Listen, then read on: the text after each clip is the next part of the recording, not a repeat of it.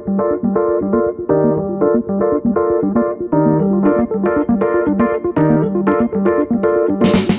Betty Salonik, CEO and founder of Accelerate Investors. Welcome to our podcast, Chief Investment Officer Conversations, which brings to you what is on top of mind for the world's leading CIOs. In our conversations, we will explore their background, their current investment strategies, and their global outlook.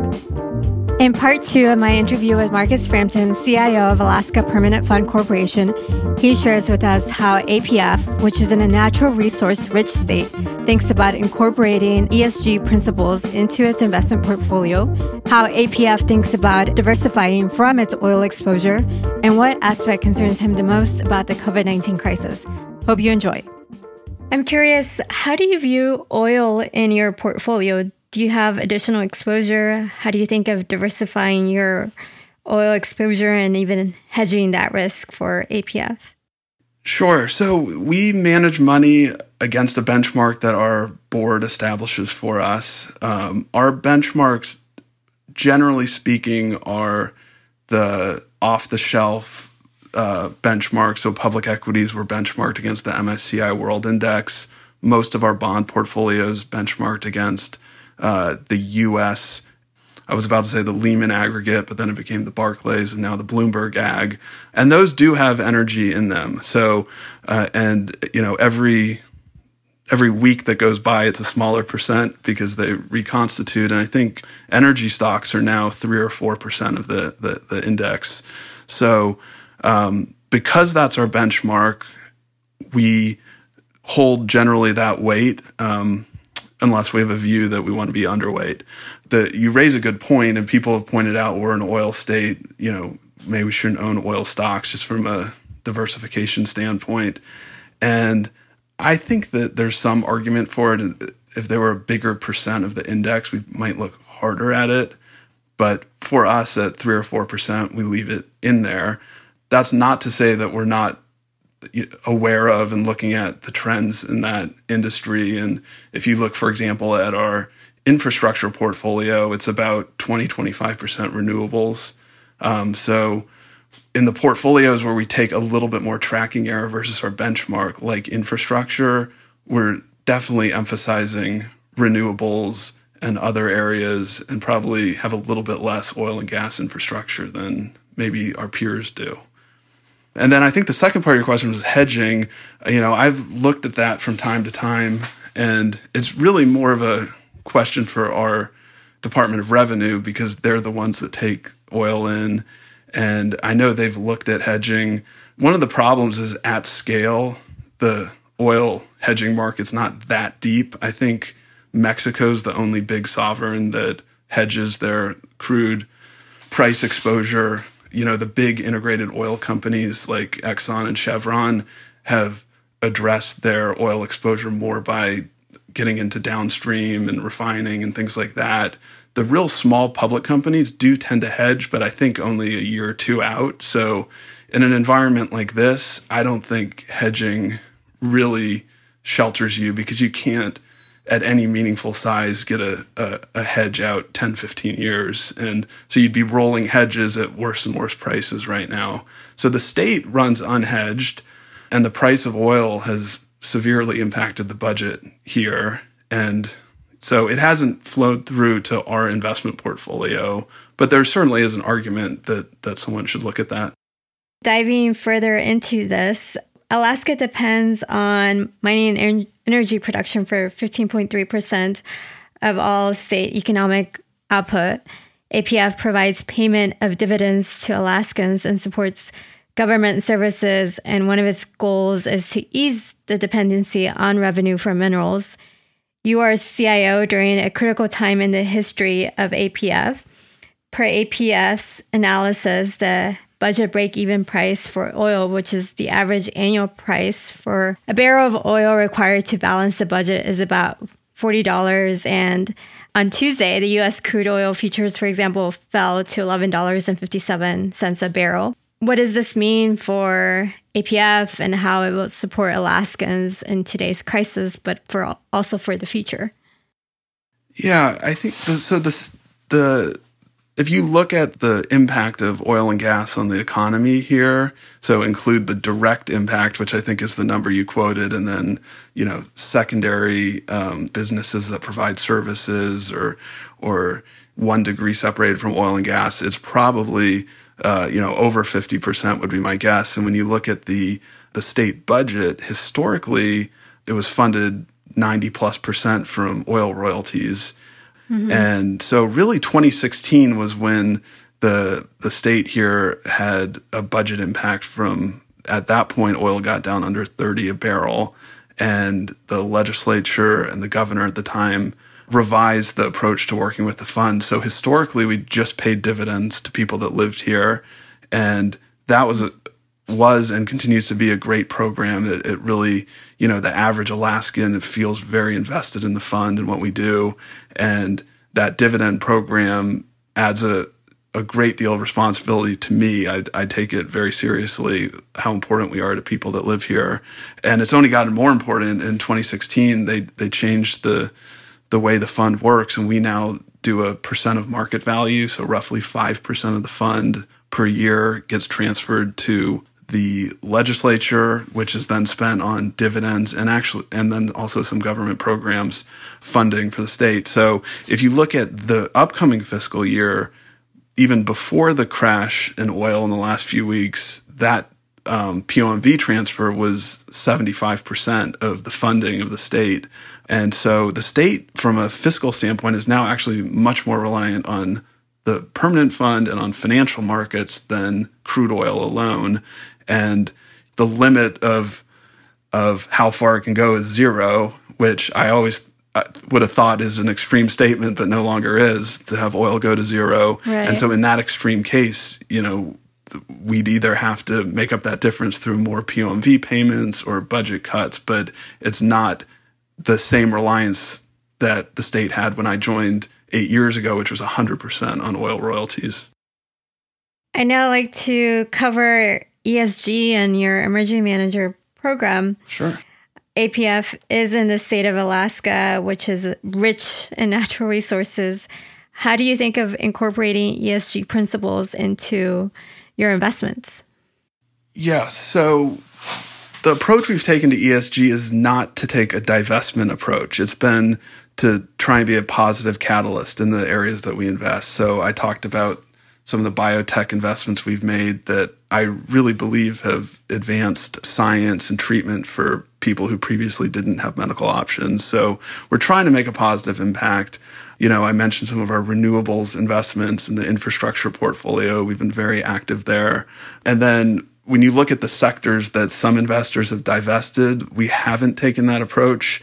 But in any company we invest in, as a long-term investor, it's incredibly important to us to see where they'll be 20 years from now. So even though we don't have a prohibition on investing in coal companies, it's hard to make an investment in a coal company or an oil and gas company that's not thinking about evolving for the future from a long-term perspective. So a lot of what we do is a qualitative approach, not a checklist approach, and it requires judgment and it requires trust from our stakeholders that we're investing appropriately. And so that's kind of how we approach ESG. It's become pretty politicized, particularly in Alaska. A number of the big banks, so most recently Citibank, and then earlier JP Morgan and Goldman Sachs, announced that they wouldn't finance energy exploration in the Arctic. That I look at as kind of a checklist approach. So we're not going to do it in the Arctic. So without the qualitative analysis of what's being done to mitigate environmental damage. And those banks are quite active financing oil and gas elsewhere, including fracking and other things that I'm not going to say are worse for the environment. I'm just going to say require a more nuanced approach than excluding certain categories. And so it probably sounds a little vague, but that really is how we approach it, is by exercising judgment and making a qualitative assessment of how well-positioned companies are for the long term and whether they're approaching their businesses with a mind to long-term shareholder value. And that you can either be good or bad at assessing that on a subjective basis. And, we've got a history here where we've built trust with our stakeholders that they trust that we're assessing that well. What aspect of the COVID-19 crisis concerns you the most and why?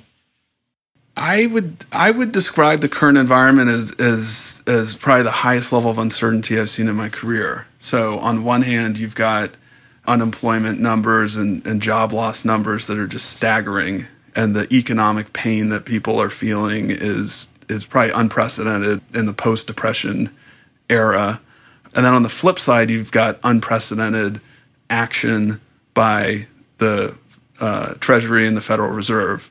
And I think they learned from the financial crisis that it's smart to go big and to move fast. And so they did that, which is appropriate and good.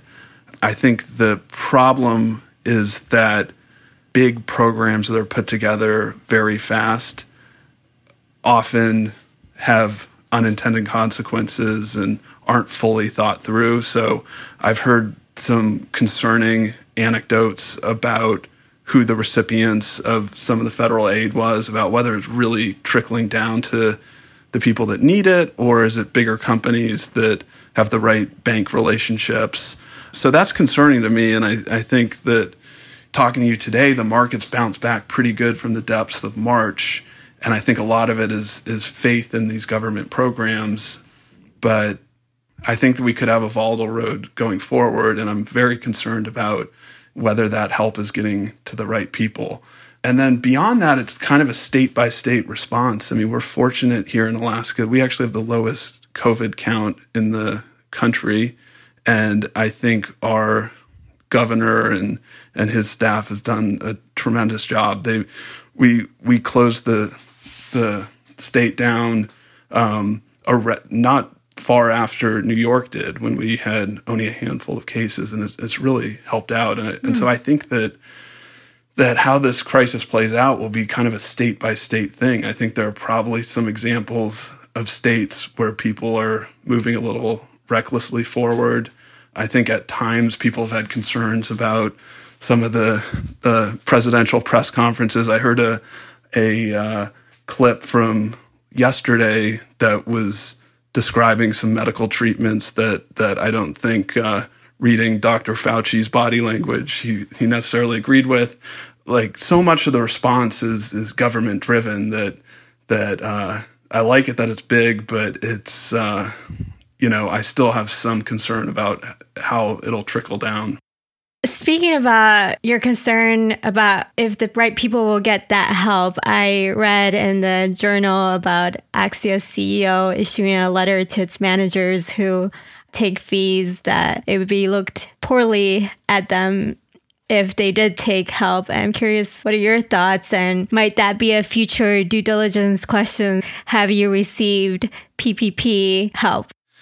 I appreciated Axia taking leadership on that issue, and in short, we would not be pleased to learn about managers of ours just taking bailout money because they technically qualify on the basis of the number of employees. And I mean, I've heard anecdotes about that happening. I'm not sure at this point where it sits, but if it would certainly be a due diligence question in the future. Thanks for sharing that.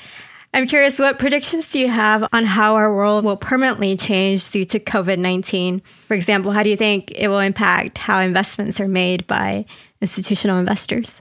Well, my hope is that it won't change the world much. My hope is that and I think some experts believe that ultimately the coronaviruses or COVID will be similar to the flu, and there'll be an annual vaccine, and at some point we'll have herd immunity. So I think that this event is not without precedent. I mean, I think early episodes of the flu were similar, where humans hadn't been exposed to it, and so it resulted in a tough environment like this. But so I would hope that we'll get into the summer and there'll be breakthroughs on the medical side, and we'll get through it and we'll restart the economy. The concern is there's just so much uncertainty. There are, I read a paper from some Harvard researchers that suggested that social distancing and some element of reduced activity will be in place through 2022. And I think a lot of the experts have said it'll take 12 to 18 months to come up with a vaccine, and then you have to mass produce it. So when you start getting down that road, you can come up with some pretty dire circumstances for the impact on markets and on the economy.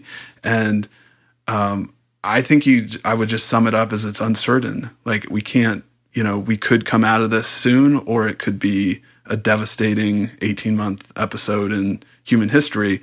I think that one interview that I really liked listening to was Ray Dalio. He was on TED Talks a couple weeks ago, and the headlines out of that interview were all about that Ray Dalio of Bridgewater is predicting depression, and he did predict it, but he also talked a lot about how we can best navigate this and come out the other end. And so markets go through cycles and economies go through cycles, and we have to accept that.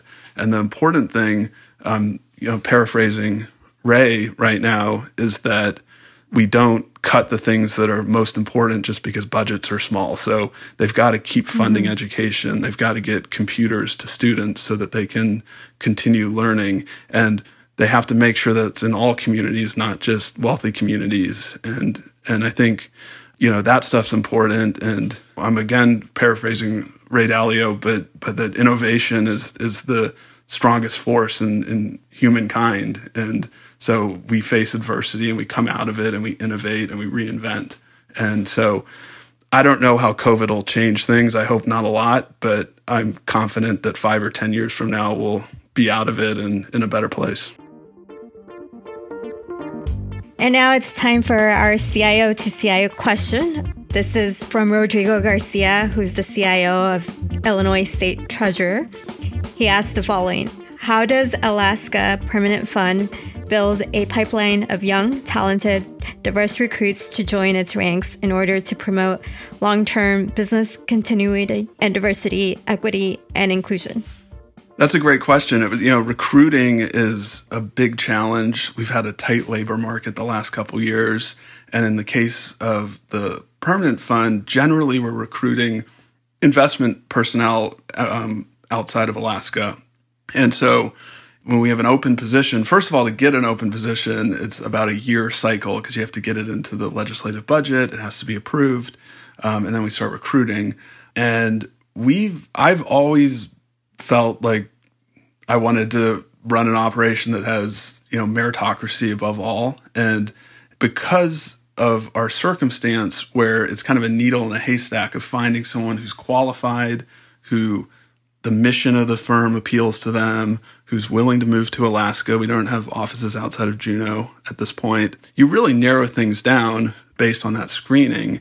And so you're forced to just focus on the merits of the candidate, whereas if we were in New York recruiting, you might have dozens of resumes for a certain position, and you might want or need to screen on different characteristics. For us, it's just, who can we get up here who knows what they're doing, who is a good person, who likes the mission of what we're doing.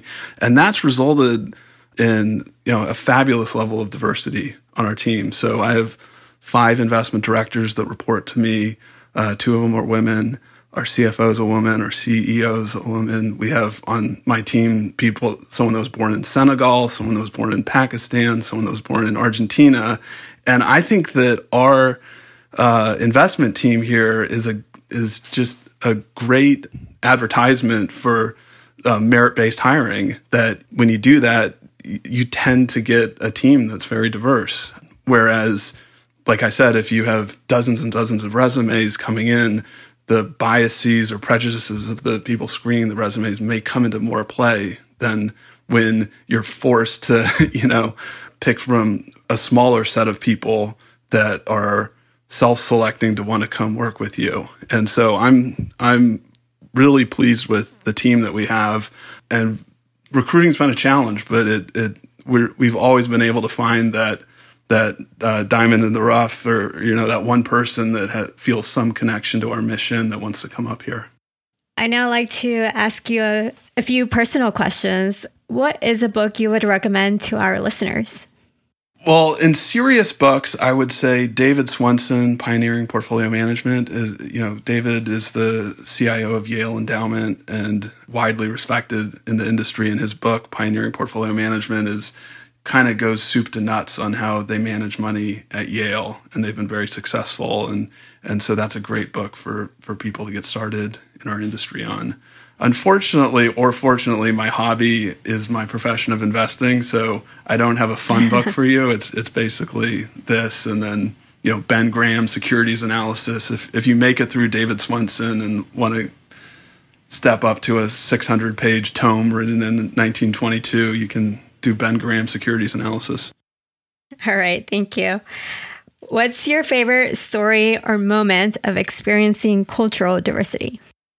Yeah, I talked about the great team that we have here, and so it's been great working with everyone. And, we have our potlucks from time to time, and our colleagues from all the different places I mentioned bring some great dishes that we all enjoy. So it's been good for those social things, and it's also good for investing. The portfolio is very global at the Permanent Fund, and increasingly we're looking to do things first through fund managers in different parts of the world, and then increasingly co-investing and direct investing.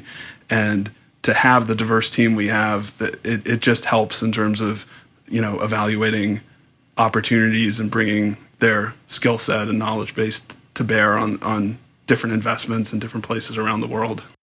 What money advice would you give to younger generations? Yeah, start investing in equities early. The market has given people a better entry point right now, and when you're young, you can take that risk. So I wish I had saved more in my 20s and invested more in the stock market, but that would be my top advice. And then also just to invest in good books and to develop your career. So investing in stocks and investing in yourself are the way to go when you're younger.